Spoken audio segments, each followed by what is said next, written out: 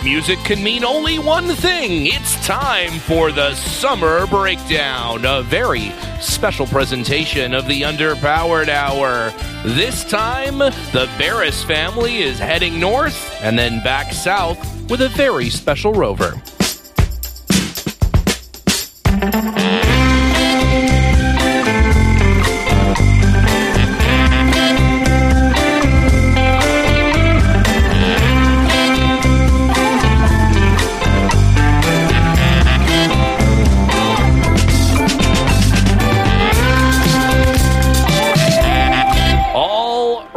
Ike, Linus, and Liza, it is that time of year again where the birds are chirping, the bees are stinging, the cicada beetles are slamming into your face as you're driving around your Series 1 Land Rover with the windshield folded down. It is summertime again, and for us here at Her Majesty's Underpowered Hour, that means it's time for another edition of the Summer Breakdown. That's right. It's the Summer Breakdown Part 2, Dark Territory. So this time, we, Liza and I, undertook an epic journey with extraordinarily modern. It's an extraordinarily modern vehicle, comparatively speaking, to come up and get a slightly less modern vehicle, comparatively speaking, and then bring it back down here. And as you can imagine, adventure ensued. We did use the U-Haul in last year's Summer Breakdown, so that kind of is like it's not like the same car, but right.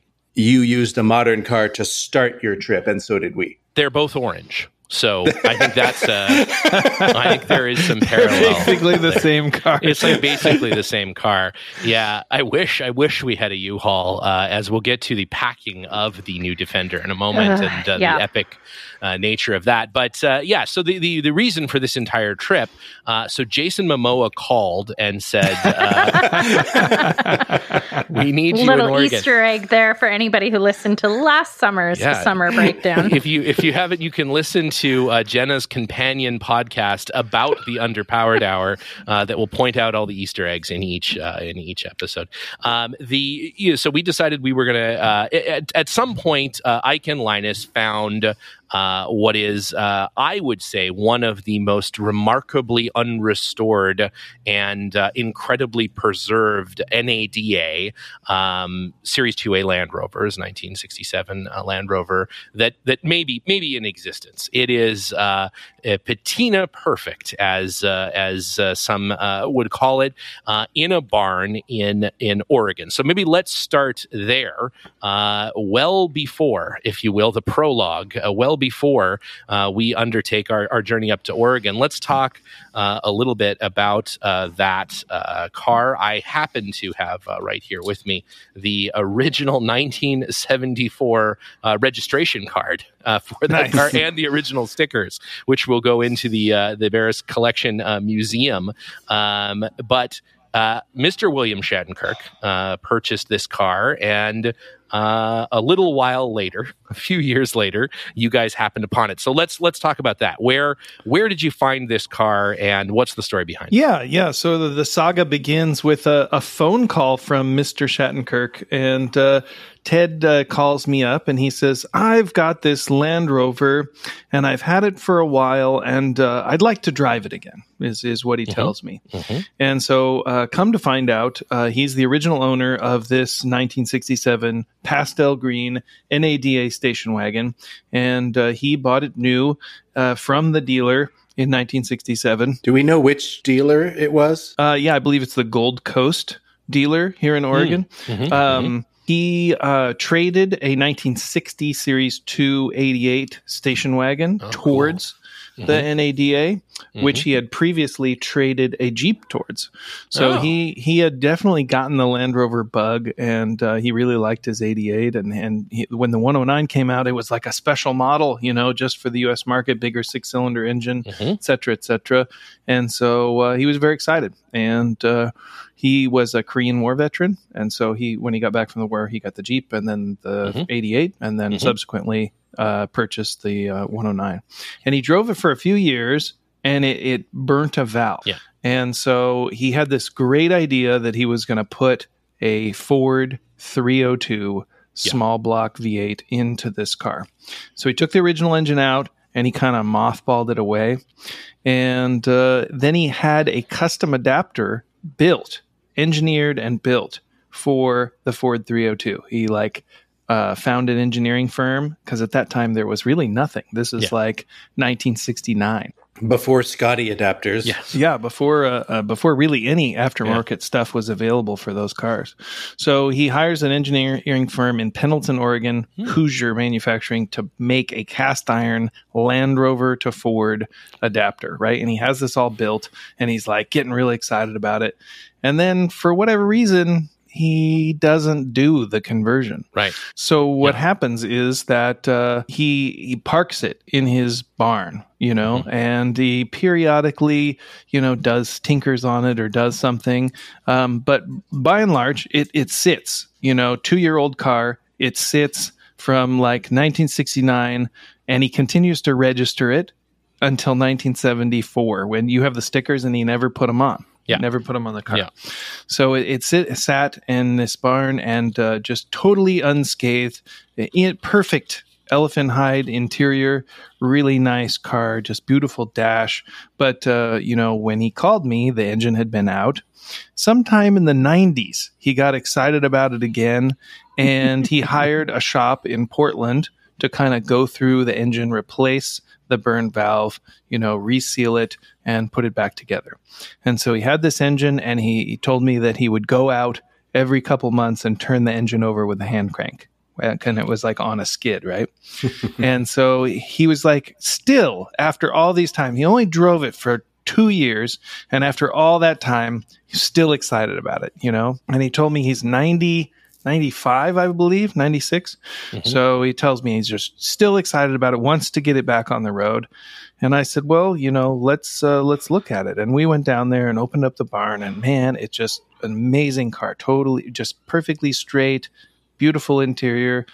Amazingly, it survived pretty unscathed. So he wanted to hire us to do this work and get it back on the road. And so we agreed, and we started working on it, and we, went through the transmission and made sure everything was good. And we put a new clutch in it, and we got everything sort of fixed up, the controls, and, put new tires on it, and, on and on and on. All the things that a car that's sitting for that long needs, the fuel system and fuel pump and blah, blah, blah. So we go through and we do all that work. And we're getting close. We get the engine started, and I call Ted, and he's like really excited. I sent him a video of it running, and I'm like, we just have a few more things to do. And he's like, oh, this is great. I can't wait to come up like next week and drive it. And the next day, his family called me and told me that sadly, he had died. No. Yeah, That's I know. A terrible way to. Oh no. I know. It's really I didn't sad. know this. I own this car now, and I didn't know this story. So he didn't get to drive it. Technically, I still have to pay Ike for it. So Ike still owns it, technically.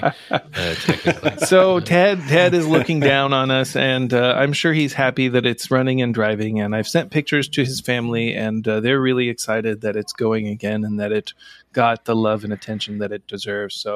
So Ted's family agreed to sell us the car because they weren't as excited as maybe Ted was, and it had really come a long way. And so it's a pretty cool car, and I'm sure Ted would be really excited that it's after 50 years of sitting that doing it's back something on the stupid road. with it. Oh my God! Now I feel like we're total assholes for driving it from Oregon to Oh, don't feel I bad. actually feel the opposite way. I feel like if Ted had an opportunity to do that, I think he would absolutely have done that. I think he would have been up for the adventure, and he would. He really drove that car in the 2 years that he had it. He put 42,000 miles. Wow, that's pretty good. He really drove it. And it's such a great car, and it's such a neat story. And, it's one of those things where, I think that those type of cars need to be preserved. They need to not get Chevy 6 cylinders put in them. They need to, they need to do all of these adventures and all of that sort of stuff in the best way possible. So I think that, we're. But you didn't tell me he died. It was part of the story. We had to keep it this. It's all content. He's a 96-year-old man, literally. I mean, every I guess second I is fun. should. Yeah, I should have expected it, but still. Oh, okay. Anyhow, everything is content. To be fair, it was his last project. Really, he was really excited about it, and he wanted to do it, and it's, it got done. And so I think we're preserving his wishes, if you will. I think so. I think we're doing a good job. I think Ted was 96. He couldn't have really driven it. No. He could have ridden around in it, but he wasn't in a state where he could push the clutch in and that sort of thing. He was just giddy about it. He was just still liked Land Rovers. I think that what we have done with the car since his passing is exactly what he would have wanted us to do, as far as the details and the focus and sort of our plan and what we did. He would have wanted that exact I will thing. say it has now gone to a good home, because nobody is going to love that car more than Steven is. I can tell you that. I've never seen him more excited about a Land Rover. Like the 80-inch we have is amazing, and he was excited about that. And the Camel Trophy is incredible. He was excited about that. But there's something about this one that, Steven was like a 12-year-old kid again. He loves this thing. That and the Freelander. Those are his favorites. That's true. Yeah. The G4 challenge. He's definitely shaking his head at that, I think. But he would probably kick you in the teeth for buying that Freelander. He's not a big Freelander guy. But hey, each his own. Teach his own. I'm equal opportunity. Veteran. I think Ike and I were talking the other day. They made 811 of those trucks, and we guessed just by chance that probably half of them are gone. And of the surviving ones, I'm sure half of them don't have the original 6-cylinder anymore. So there's probably 200 to 300 of those surviving with their original engine. That might be generous. So, at this point in time, there's probably 50 that drive. There's probably 50 and that's probably true, right? Probably, well, we know, for instance, 50. Joe, our good friend out at Lost Cause Ranch, they have two of them. One has the original engine, but the engine, it's in pieces because they had to pound cylinders out the bottom side of it, and certainly won't, that engine might run again, maybe. The other one, his brother Ted's vehicle, Nada, has a Chevy conversion in it. And I think that's a pretty good example of those cars. Of the two that they have, one has some original pieces, but they're blown to shit. It's unusable. The other one has some pieces replaced, and it runs, but they both look like they were pulled out of a bog. And I think that's just the cars were reused, and people left them when the engine went, they replaced the engine, and then eventually they just left the car. I mean, these are 50-year-old cars. It's not out of the ordinary. So to find one that was so cared for, right? Obviously he really loved the car enough to make sure that it didn't sit out in the forest and just go to rot, that it was taken care of and it was preserved, and it and now you wouldn't believe it's a 50-year-old car, enough so that you'd think, why not drive it 1,000 miles? This is a great idea.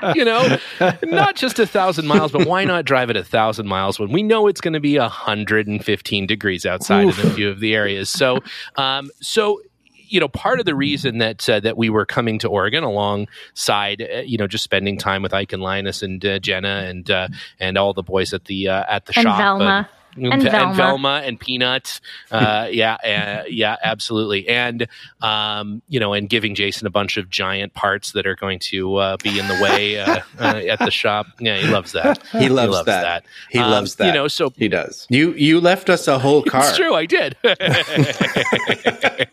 At least it's a shorter car than the one that I took, so it feels like from a space from a Marie Kondo perspective, I think we're moving. I don't know. It's like It's disassembled now, so it's bigger than two cars. Yeah, that's good. Exactly. Yeah, that's what I try to do. Our plan is working perfectly. Yeah, that's right. I'm going to turn that roof into a boat. But part of the reason was to go up there. I needed a bunch more parts. I'm putting the soft top permanently on my Series 3, some of that sort of stuff. And it's like, well, why don't we drive up to do that? It makes perfect sense. We should do that.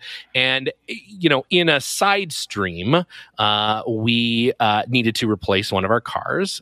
And it was coming to the end of, we'd leased a pickup truck over the pandemic because we were waiting for the Lightning to get here, which will finally get here at the end of August. And so, as an interim car, we're like, we'll just lease a Ranger. Well, the Ranger leases up, and we're like, well, we need to buy something. At the same time, our good friends at Jaguar Land Rover had released the final 7 Trek 2021 Trek North Carolina Trek event cars out into the market. There were 70 cars made. About 50 of those cars went to the dealers, and the dealers bought them. So they, people at the dealership own them. A lot of dealership managers own them. That's where most of those cars are. We know where a few of the other ones are. And then there was these 7 marketing cars that just came out. So we were able to track one of these cars down. It ended up in Texas. And let's just say they wanted a lot of money for it, way more than we're ever going to pay for a Land Rover, even the nicest, newest of Land Rovers. And so in this climate, the only way they're always trying to get a premium because they don't have enough inventory right now. So they're like, the dealer markups are really pretty substantial. It's pretty predatory, actually. Yes. Yeah. So the only way, or here's a top tip for you. So the best way to get to pay retail for your Land Rover is to call the CEO of Land Rover, none other than our good friend Joe Eberhardt, famous Land Rover CEO and amateur wrestler. He's doing much better. He's fine. My second call would have been to Wyclef John to see if he could maybe negotiate. He could suplex Joe Eberhardt again. I was going to see if Wyclef would go down to the dealer and see if he could just apply some body pressure. But Joe thankfully came through for us and made the deal happen. And so 3 weeks later, a trailer showed up from our good friend Brad Pyatt, which is, if you're from the South, how you say Brad Pitt. He brought he's a gentleman that moves cars around for Land Rover, brought the car to us. And so the day before our trip to Oregon, a brand new super orange, brand new Land Rover Defender rolled out of the back of the trailer. And we were ready to embark on probably the most rigorous use of a new Land Rover Defender 110 that any new Land Rover Defender has ever undertaken. So it's coming off the truck, and I went up to the workshop to receive it, and I was in the middle of a meeting on Zoom, and I was carrying my laptop around and trying to film content for Instagram of this thing coming off of the trailer. And this guy was really lovely and chatty and wanted to talk to me. Brad's an awesome guy. And you had to start packing it immediately. Immediately. Like I'd already organized all of the camping gear into a big pile in the workshop. Like I was ready to load it straight in. And not unlike Linus's Model T, the car barely fit in the trailer. It was too tall, so they had to put it in delivery height, which basically like lowers it right to the bump stops and lets you drive it like 5 miles an hour. And there was like millimeters on either side. And because of the way that it was packed in or whatever, as it turns out, a new Land Rover Defender's bumper is double stick taped on. That is how it comes from the factory. It is double stick Velcroed to the front of the car. I imagine so if the winch gets fouled, you can take the plastic thing off and you can get in there and you can unfoul it. But Brad's note to me said, car's unloaded, everything's good. You might want to pick up some sticky Velcro on your way home and put the bumper back on. To which I thought he was joking until I got there and the bumper was hanging off and I needed to sort of re-engineer this. Is this the Trek edition or a Keds edition. Exactly. We put the little Velcro strappies on it. It's awesome. Yeah. So after a few minutes with the double stick Velcro tape redoing that, I used a much higher test double stick tape than was factory equipped. It's that's troubling. They didn't put that on in the first place. It's like going to polyurethane bushings. On a new Defender, you go to the 3M double stick tape instead of the generic double stick tape. How did the bumper fall off? It just became, I think it was either hot in the trailer or there was maybe enough vibration. The glue on the backside of, it's that like textured PVC material that new cars are made out of. I actually don't think it's PVC. It's some kind of a polyurethane. But anyways, it just doesn't stick. Things don't stick to it very well. You need to use, like the super high tack, the 3M stuff with the red back that if you were to get it stuck to any hair on your body, it's 100% taking that hair out, and probably the top layer of skin. Is that how you groom yourself? It Steven? is. Yeah, that's how I get these perfect lines. Yeah, the fine lines. Beard by 3M. The reason I asked that question is to make sure that we don't imply that it was damaged by that fantastic Brad Land said Rover it was like that when he moving picked it up. In fact, the dealership said it was like that when they got it, and they tried to stick it back together, and then Brad stuck it back together. Yeah. I guess not. Multiple generations of people sticking it back together, but I think we got her good now. We have a little higher test double stick tape here at the Beres Collection Shop. Now, do you think if you removed like half or 3/4 of the number of Max tracks that are bolted to it, that it would have fit better in the trailer? They did. Yeah, there was, nothing I like more than, as Linus knows, Max Tracks, the most versatile tool ever created that I've never once in my life used, but I have. Oh my gosh, Stephen, I don't think I showed this to you when you were here. I can't remember, but I have acquired a 1920s era Max Track. I have to show this to you. I completely forgot. It's basically like a linkage of metal that is two runners, and they're hinged, and then they're attached to each other with a series of 1x1 square pieces of wood. And it rolls up into a tube about this big and has a handle, and you can just tiny sling it out and then drive on it. Yeah. So this is what douches in the 20s hung off their cars.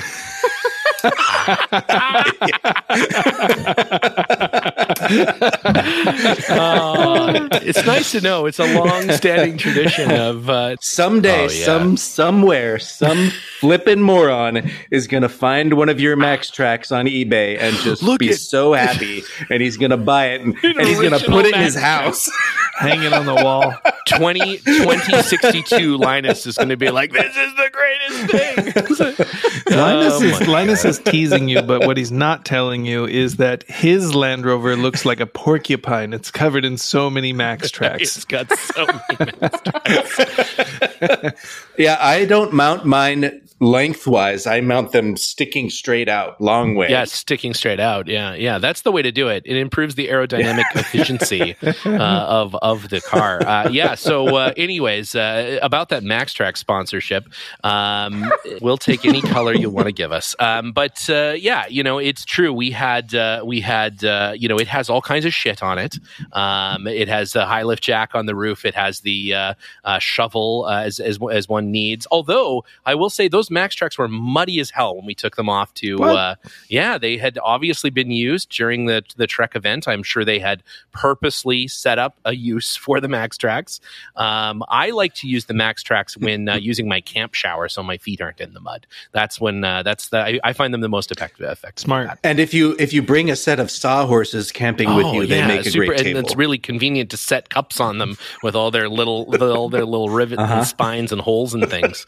Yeah, no, the Max Track is really, it's the tarp of the 21st century. It really is an amazing tool that everybody should bolt to their side. I like to mount them vertically on the back corners of my car and then scratch my back on them like a bear. Oh yeah, that's real good. Speaking of, we saw a Subaru like an Impreza, and the only piece of off-road equipment it had was two Max Tracks, literally like seat belted, like through the back of the trunk, out over the trunk, and then back into the closed trunk. It was just like held down to the lid of the trunk, which is really cool. I'm like, that's a guy. I like that guy. And then yesterday, Chris and I were going to look at something, and there was Chris, who doesn't listen to the show. There was a gentleman driving a Ford Escort from, I would say, the mid '90s that had a raised exhaust with a flapper on top of it. Yes, and it had a little guying wire down to the roof so that it didn't sort of fall backwards. But I was like, that was probably holding the car together. It may very well have been. I was like, this guy, it's a structural exhaust. This guy has good ideas. I want to know what other ideas this guy has, because this one, I don't know how you open the trunk because there's a wire in the way, but I'm for it. I'm for it. We're going to take a very quick break to hear from this sponsor. Hear that? Believe it or not, summer is just around the corner. Luckily, Armor All, America's most trusted auto appearance brand, has what your car needs to get that perfect summer shine. Plus, now through May 31st, we'll give you $5 for every $20 you spend on Armor All products. That means car wash pods, protectant, tire shine, you name it. Find out how to get your $5 rebate at armorall.com. Armor All, less work, more clean. Terms apply. And now back to the show. So you how long was it from the time that you got the Defender to when you left? 12 hours, maybe less.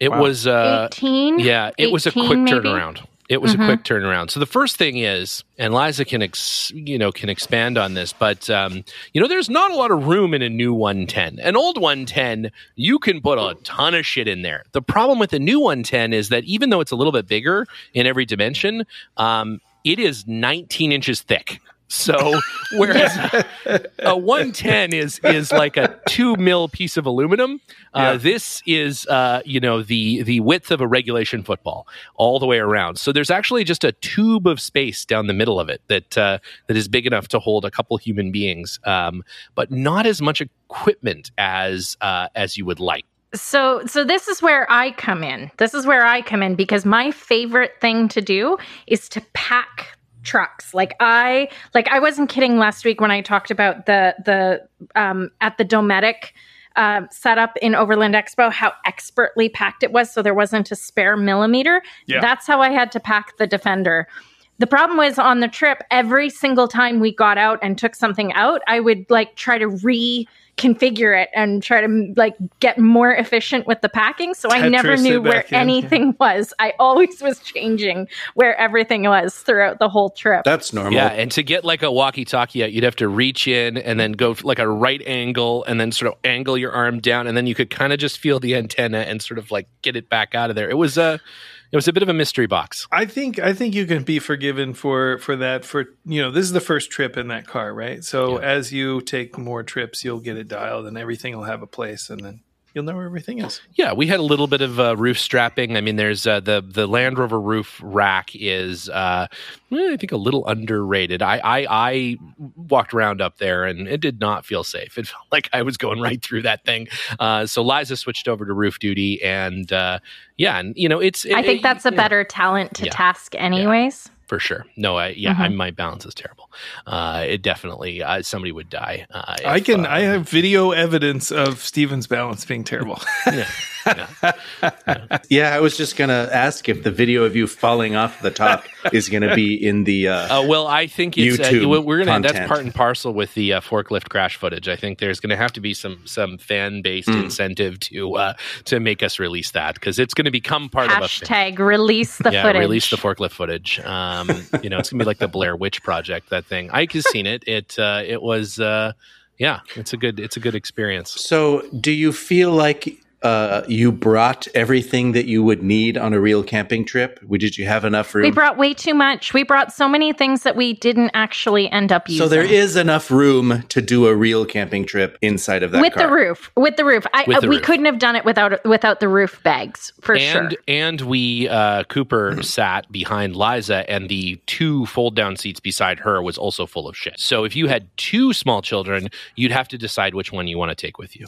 You couldn't take them both. Or leave behind. Exactly. Or leave them both. and just fill the whole back seat up. Then you have plenty of room. Then it's no problem at all. It's no problem at all. I mean, a certain percentage of the storage is just Cooper coloring paraphernalia. There is an amazing amount of that. So many pens.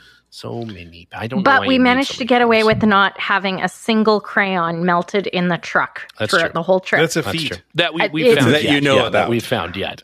Yeah. And if there was any crayons in the Nada, they just incinerated. Flip the seat up at the end of the trip and just like a rainbow of wax. All crayons. Puddle of wax. Coincidentally, I did. It's funny that you mentioned that because I did just return the Ranger, right? And I quickly did the, shit, I got to bring this thing back, put everything in a box before we go. And I lifted the seat up at the workshop and just put it straight back down. I'm like, you know what?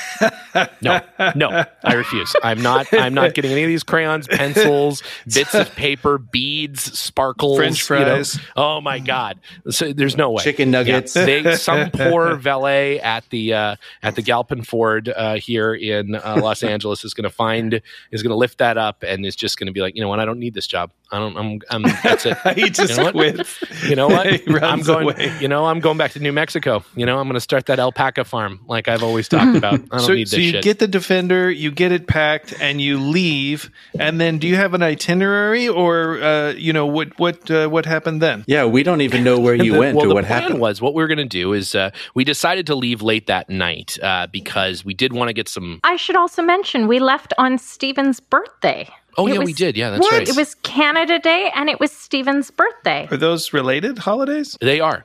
Yeah, they are. The decision for my birth was based on it's a celebration of Canada Day.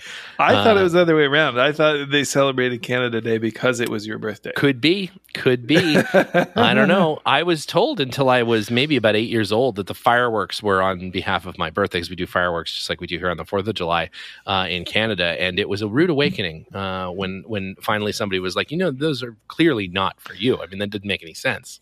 It made sense to me because I'm a narcissist, but I wish I had known. So we were leaving, and we wanted to get a couple hours under our belt because we were driving up to stay with some other friends of ours who live in the Bay Area, and they own a beautiful piece of land near Truckee, which is near Lake Tahoe. Near Lake Tahoe. For those who don't know, and it's lovely. It's higher altitude. Really, really beautiful. The forecast was that it was going to get down to 30 degrees at night. And thankfully, I don't think it ever went below about 42. But it was going to be cold at night and hot during the day. Yeah. So, we'd sort of packed all sorts of ranging gear from, super hot daytime weather to freezing cold nights, and hence the overpacking that we ended up doing. But So we first stopped in Fresno. Oh, yeah. Which is important because later on, Why? We'll be back in Fresno. We'll get to that later. But we stopped in Fresno hotel overnight and were greeted for the first time with an opportunity to update the software over the air of the new Defender. Right. And so we said, oh, cool. Okay, let's go ahead. And it entices you with all these new features that you get. Like, you get wireless CarPlay, and you get, like a ball massager, I don't know, whatever. And you say, okay, go ahead. And then I'll see you in the morning, all updated.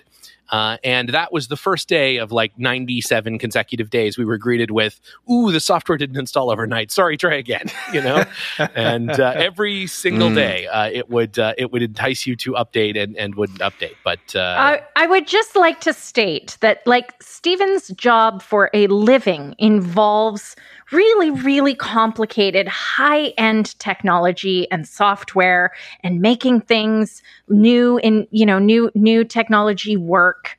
He's been doing this his entire career. This is what he does.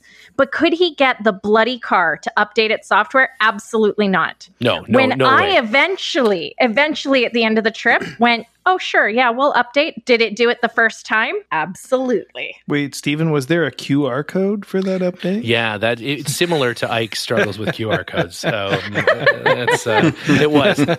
I'm just glad that the update wasn't a subscription to the heated seat update, because that would have been horrible. It'd be like BMW.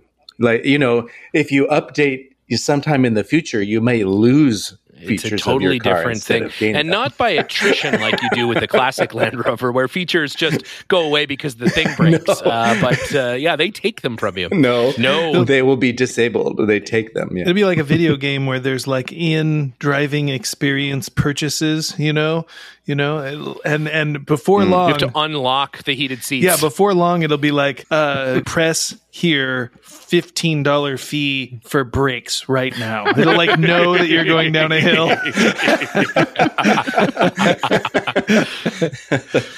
But fortunately, Stephen, being a series owner as well, need brakes. He doesn't need brakes. No, I'm good. I'm good to just steer into the closest lake. That's fine. We're good. But no, it's interesting because it is we are kind of going the other way in that there are all kinds of features that are built into that car, and I'll have to send a letter of apology to the fine folks at Land Rover, but I am adding those features to the car, even though I didn't pay for them, because it is just software, and you can only keep it from the right person for so long. So you just voided the warranty. And totally voided.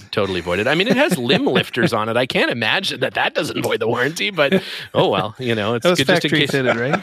Factory fitted limb lifters. The only car to ever come with factory fitted limb lifters, which apparently are illegal in California, but whatever. We'll cross that bridge. They're illegal? Wow.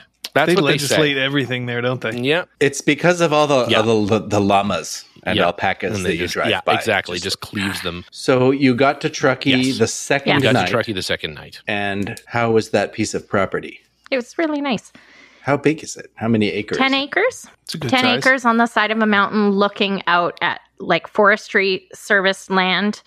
And lots of their neighbors are building cabins. They'll get there eventually, but they have this tiny little shack on the property, and they have a really nice camper set up with their Toyota Tacoma, and they take the 6-month-old with them and go out to the property on the weekends sometimes. And yeah, it was really, really lovely. And so they, they're kind of game for whatever we want to do, hanging out for the weekend. We don't see these people as often as we'd like to. And so we decide the next day that all Cooper wants to do is go to a lake. She really wants to put on a bathing suit and go swimming.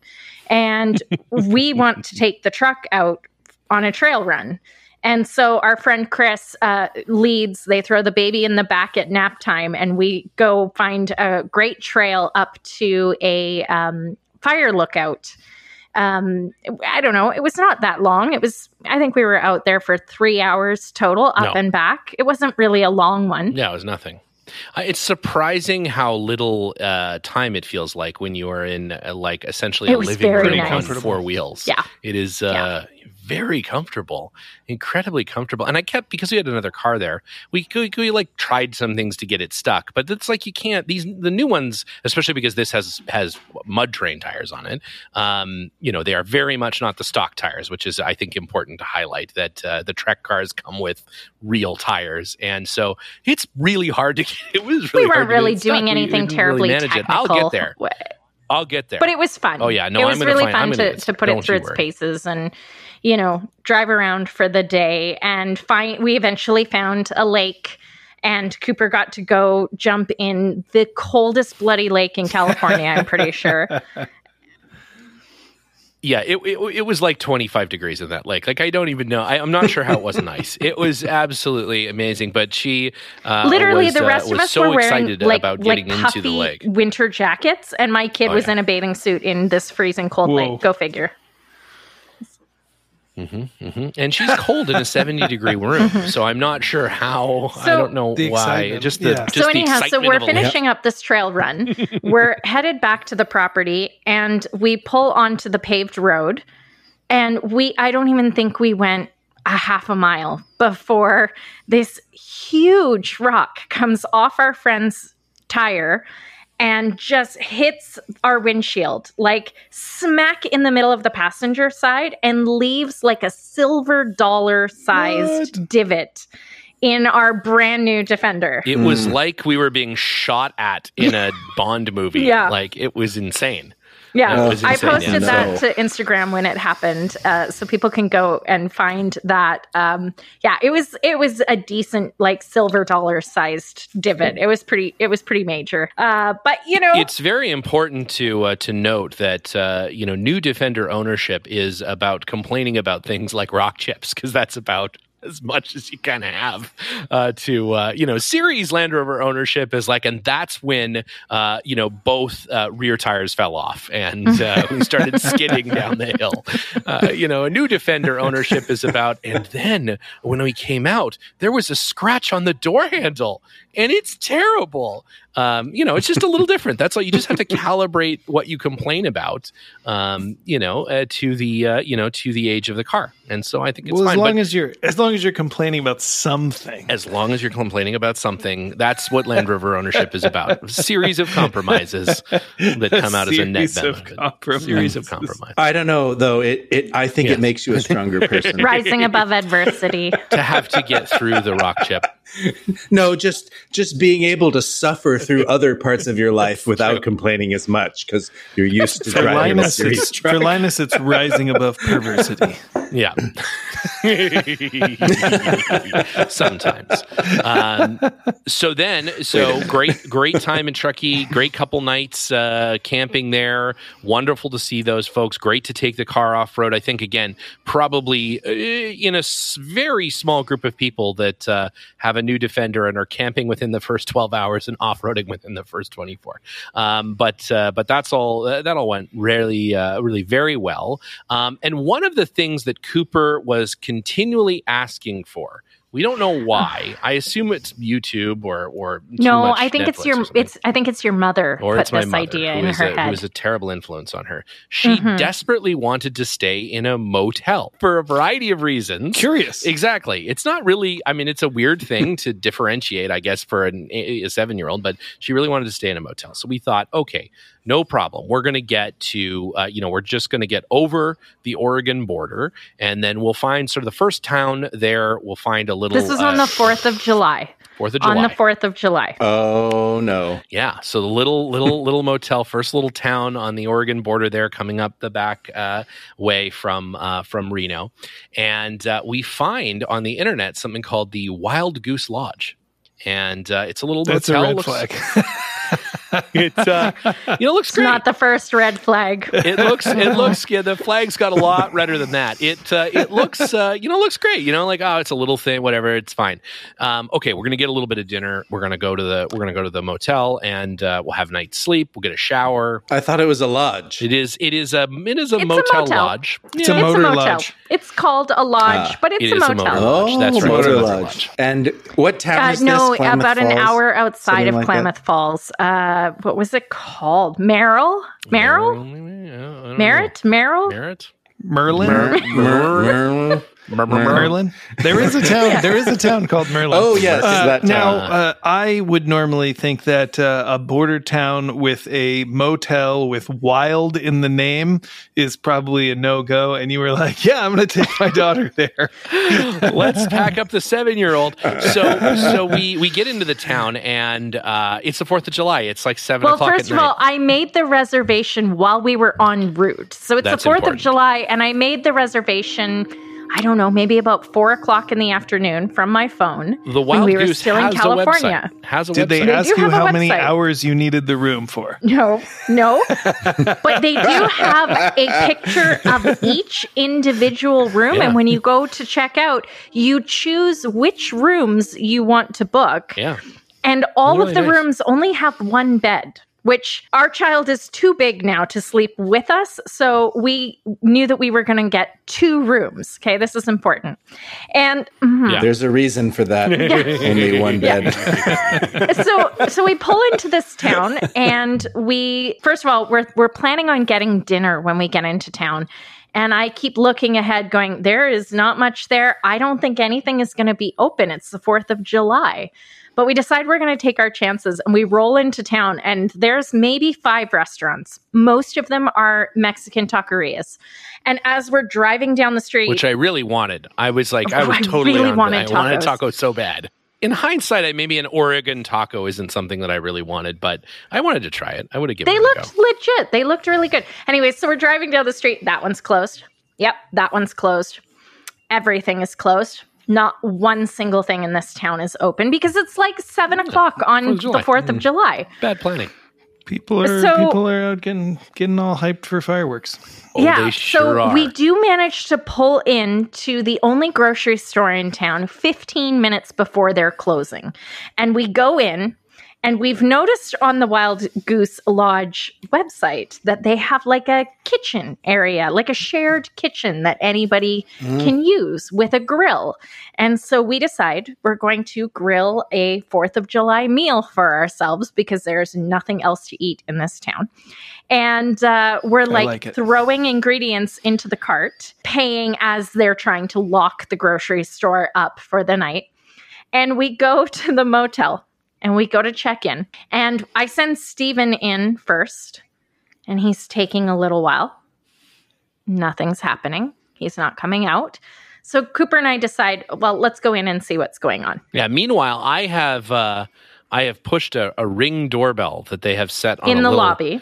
On a little in the stand, little check-in desk. In the little check-in desk. And we're sitting there, for about 15 minutes. 20 minutes, maybe. It was a long time. Clearly the person they're not here.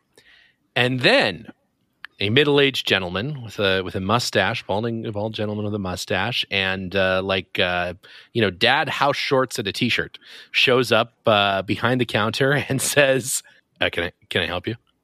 And we say, "Yeah, we're and it's very important that it's like he's staring at something that is 100 yards behind you." Yeah, like looking right through your soul all the time, and also like trying to adjust his eyes to the light in real time. Focus on you. Yeah, but the light isn't changing. It's the same. But he was baked out of his tree.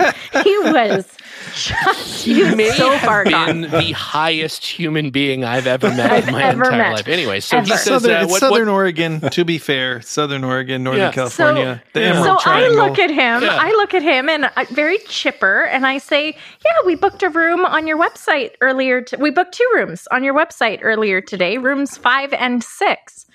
And he looks at me for an extremely uncomfortable amount of time, just stares at me with this blank look on his face to the point where I got so uncomfortable. I kind of looked back at Steven we do. We thought maybe he had just had a stroke. Possibly, and we were experiencing in real time. So he says, that might be a problem. And we say, "Oh, okay." And he's like, I don't think anything's clean. And we said, okay. And he's like, "Let's go take a look."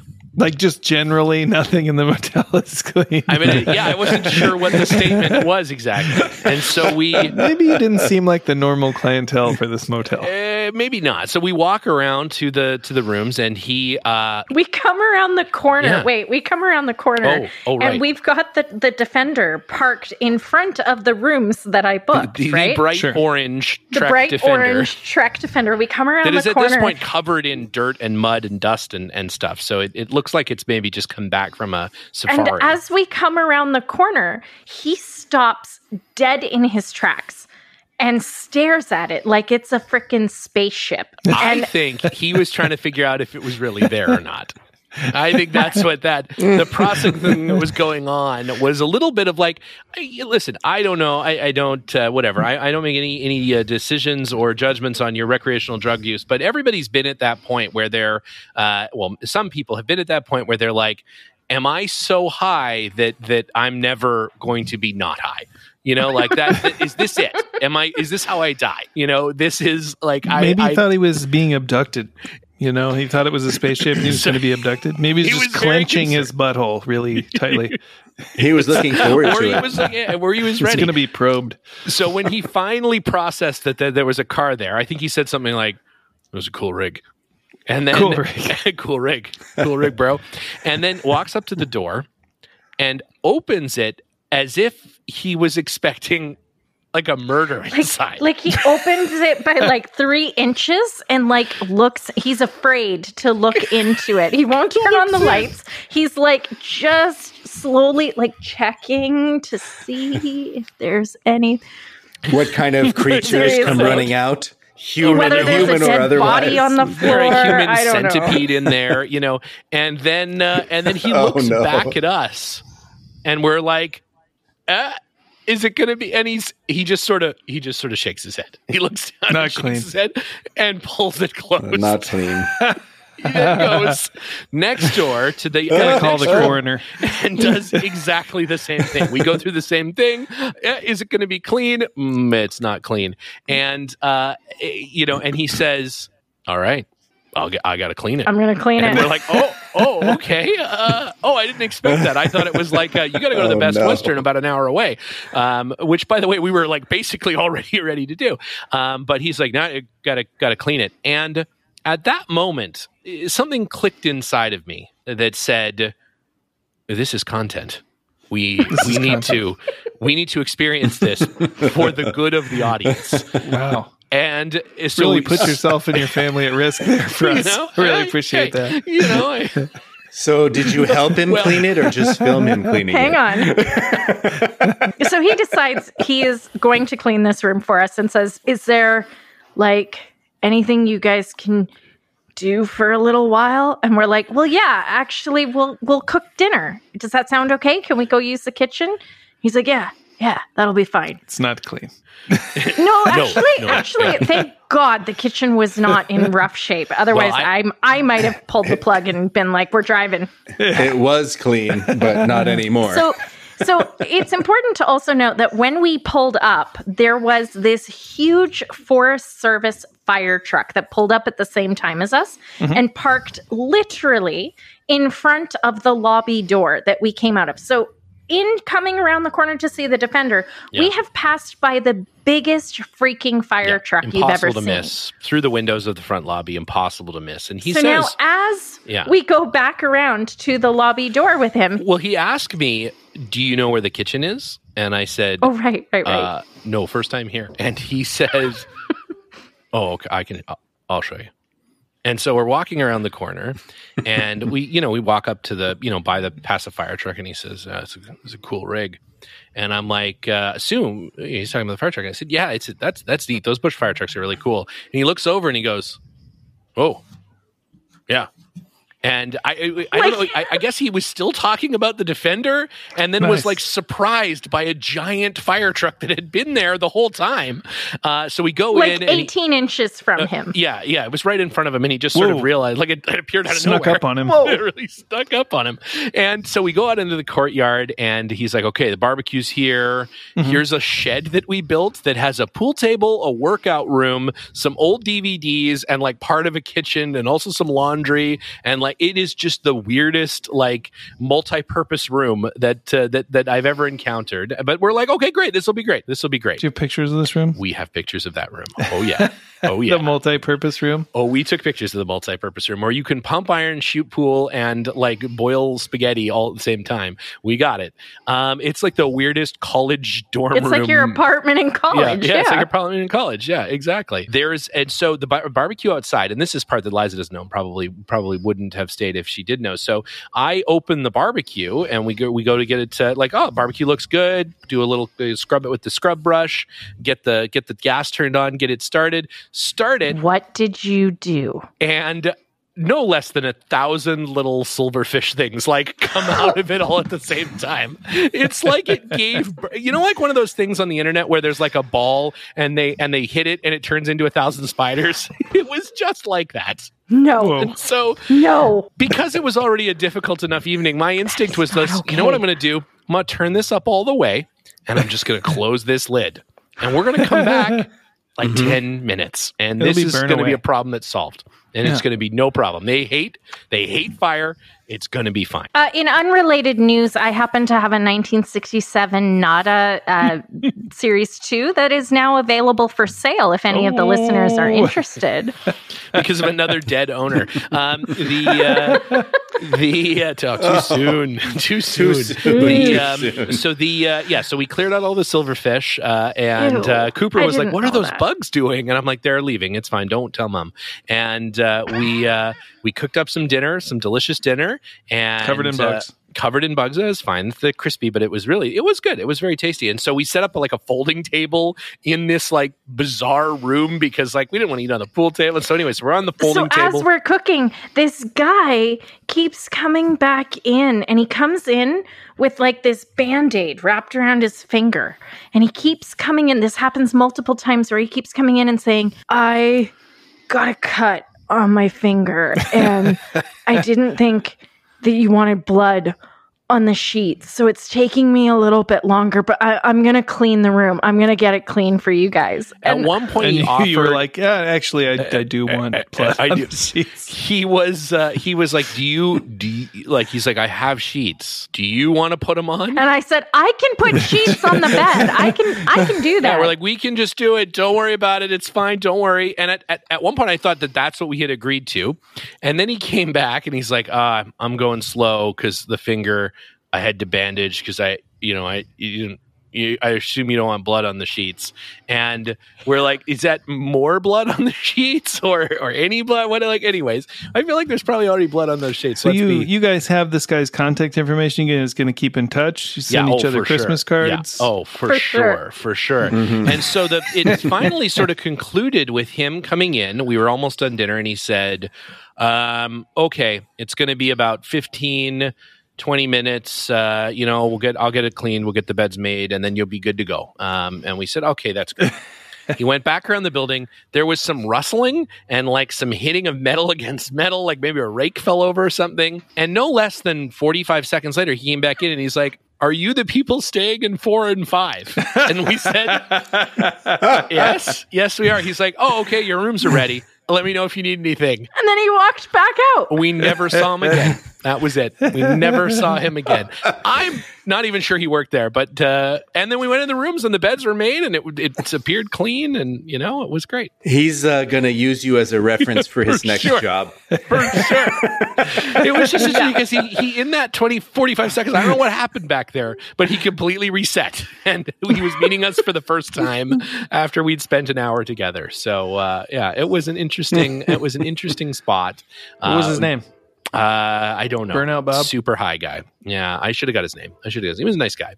And Liza and I were talking about him and how crazy this was. And then we realized there was like a Nest camera in the crazy multifunction room.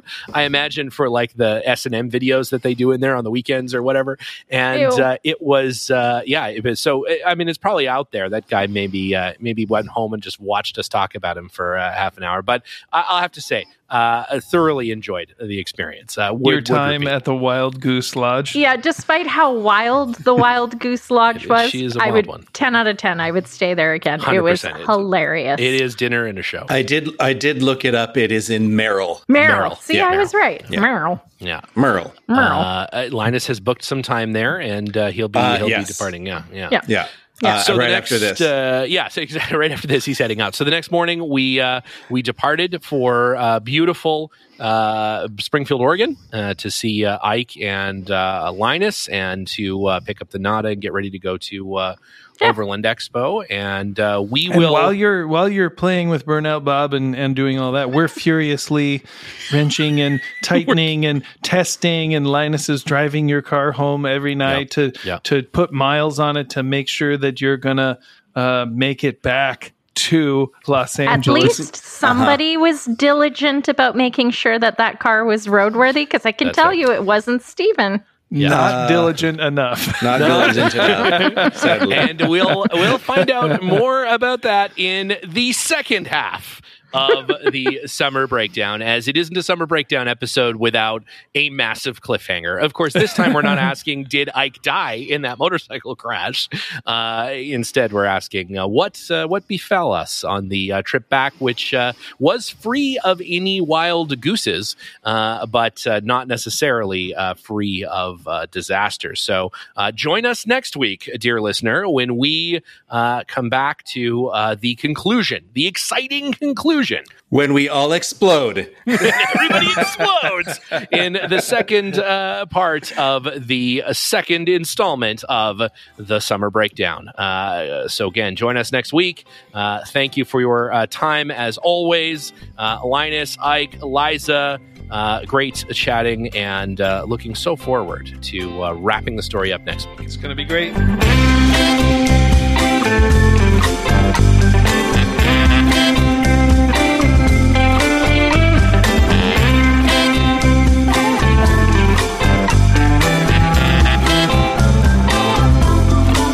The Underpowered Hour is produced by Liza Beres, Ike Goss, and me, Steve Beres. Pavel Svardov composed and performed our theme music. Consider supporting the show on Patreon, and if you already do, thank you. Your support makes the show possible. For even more, check out our Instagram or Facebook.